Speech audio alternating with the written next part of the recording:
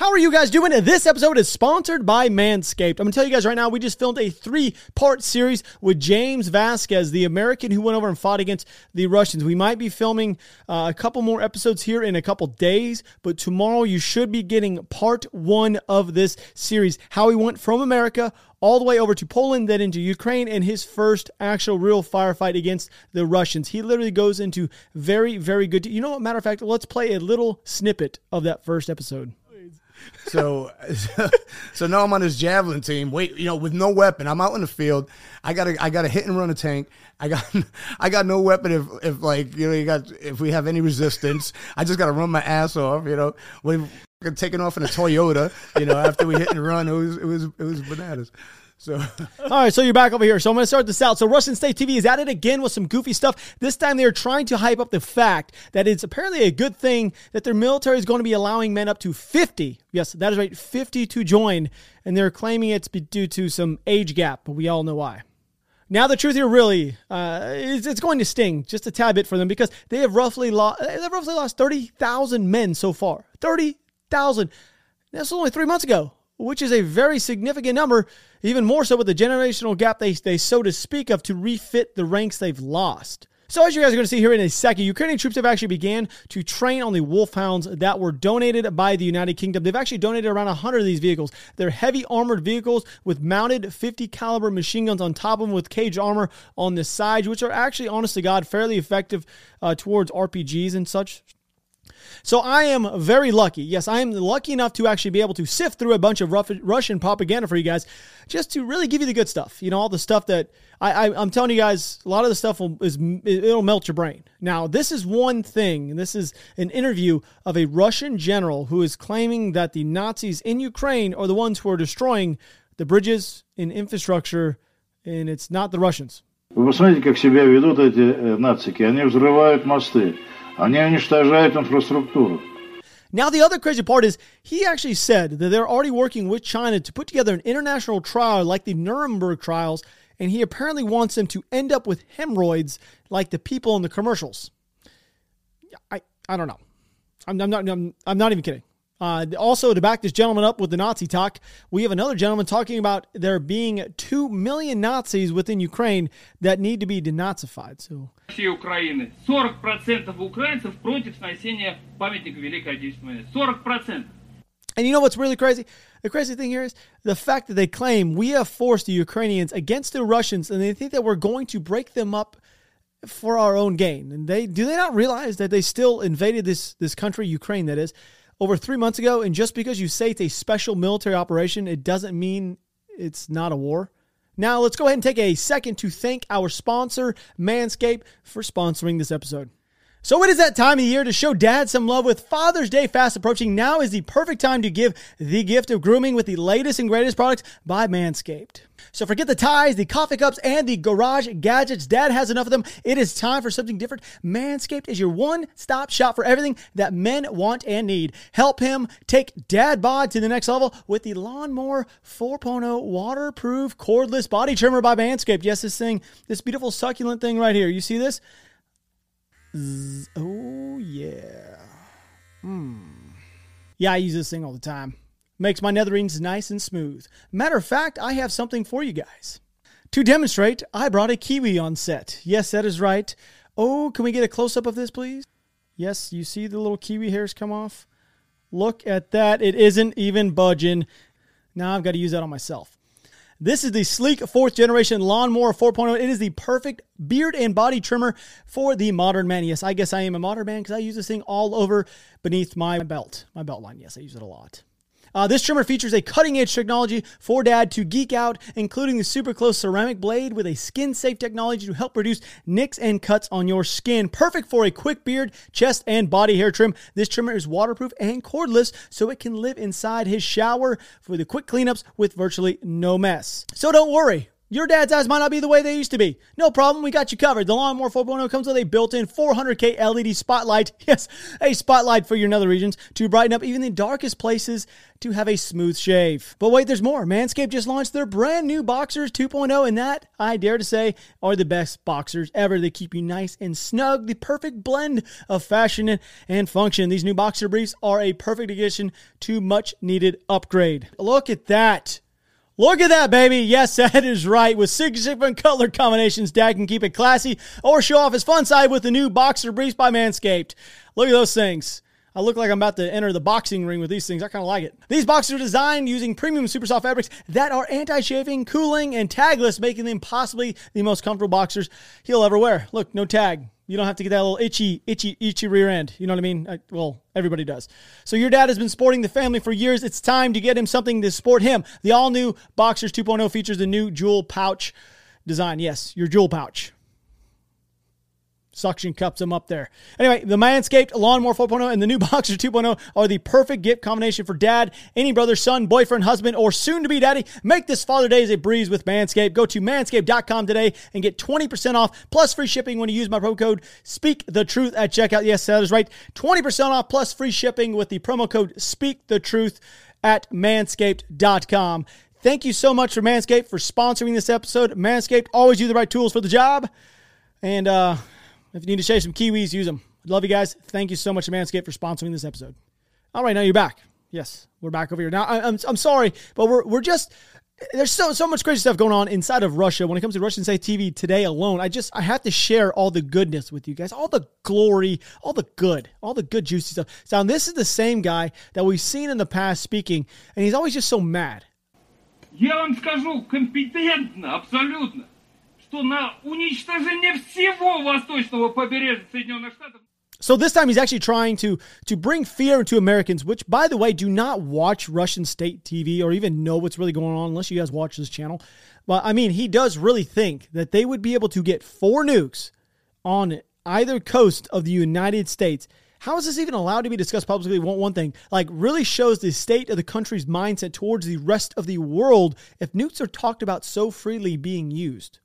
Okay, we're going to move over to mapping. If you guys are new, red, Russia, blue, Ukraine. Black's going to be your logistical routes. This is my mapping. I make these things every single day, and they're pretty much, they're up to date as when we make this video. Now, there's quite a bit going on all over the country. So just outside of Lyman, we're going to be going right here. So a lot of y'all who might be new to this channel, just outside of Lyman, the Russians have actually captured the town of Stary Karavan, Shruvov, and Dubrova. Okay. Yes, I know. We got the names right on. That's how you say them. I know it. But they're right here. So these are the areas. Now, this really isn't a major change because we've discussed this in previous episodes, that this ground was actually given up by Ukrainians seeking a better fortified defensive area, literally the hilltops surrounding the Donetsk River. So a lot of you guys and gals out there that may not watch this whole line right here, this whole purple line, this is the Donetsk River, okay? But along that line, there are a bunch of hilltops. Now, Lyman is in low grounds. It's in the lowlands. The Ukrainians, they can set up a defensive positions right here and overlook all of Lyman. So they did this on purpose. I still believe it's going to be extremely difficult for the Russians to gain access to the main road leading into Sloviansk just due to the difficult terrain that surrounds the route in. So this main route that comes all the way in, you know, let's go ahead and clean this thing up. I really like to make sure my maps are clean when we're discussing stuff. This main route that comes all the way into Sloviansk, I'm telling you guys right now, it's going to be very difficult because we know these are hilltops all along this side of that main road, that main route. And them gaining access to that is going to be very difficult. For one, they're going to have to find a way across the Donetsk River, okay? They have not been successful. One of their largest casualties to date was trying to actually put up pontoons to get across this son of a gun, okay? Now, with that being said, we're going to slide over a little bit east to Severodonetsk. Russian troops have been made significant advances in the city of Severodonetsk today. I'm going to tell you guys right now, I've read they control roughly 50% of this city. They were able to advance beyond the city concert hall and have captured the government buildings near the city center, which some of you guys may not know what we're talking about, but I'll have a video right now to share with you of Chechnyan fighters giving a tour of the city center in which you guys will see a blue and white roofed building that has been geolocated. Now,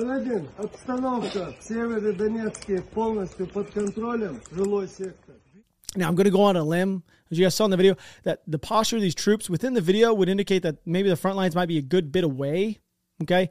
Now, to be truthful, this area is not looking good for the Ukrainian military, and it seems that the retreat could be happening to prevent another Mariupol situation.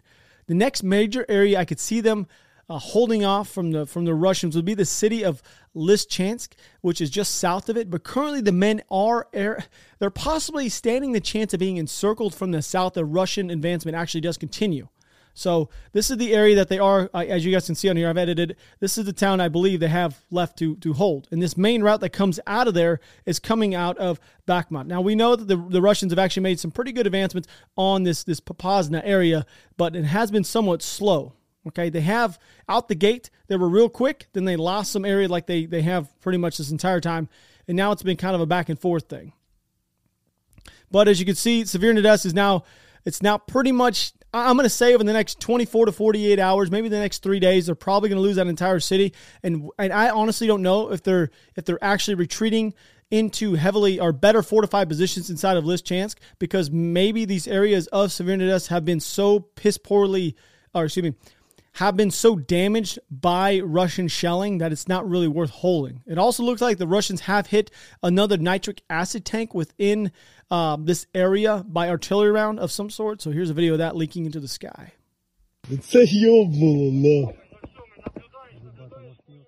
Now we're going to slide a little bit south, just north of Popasna. Now there's been a lot of fighting. All these little yellow circles you guys see here, these are the areas that there's heavy fights or fighting that's going on, heavy ticks, as troops in contact, I guess you would say, is going on as of right now while we're making this episode. Now Russian forces have mounted a counterattack and have actually recaptured roughly 50% of the town of Kamyshaka, which is just north of Oleksandropia and also Popasna, right here. So they control roughly 50%. Now, this has been geolocated from a video that has been going around today from the Russian side of things that's showing them advancing from the forest to the east and nearly to the main road inside of the town.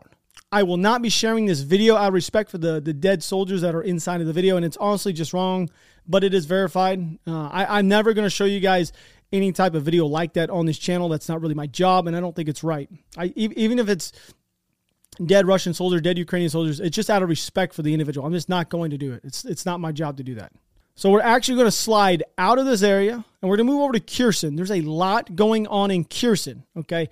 I am going to throw this out there. I think that this is going to be, this area, we have talked about this in the past, for the Ukrainians over the next couple days, it's going to be pretty bad, okay? I think the Russians are gaining a little bit of momentum, and this town, Severodonetsk, is fairly important for Russian propaganda in Russia itself to actually have a real win. Mariupol, to me, and to the rest of the world, wasn't a real win. It took them 80 days to get it, okay? So Severodonetsk would be a real win. So we'll see how that pans out. But we're going to move over to Kherson now. So we're going to slide all the way down over here. There's a lot, like when I mean a lot going on, I just want to throw it out there. Right out the gate, they moved 30 BTGs worth of men, that is the Ukrainians, to this area about a week and a half ago. And I told you guys I thought the counteroffensive would be happening soon. So the Ukrainian counteroffensive that started just outside of Kherson a few days ago by the Ukrainian military has actually been successful just far. There are indications that the Ukrainian military actually has been able to get heavy equipment across the Inhulets River, which I'll show you guys inside these videos.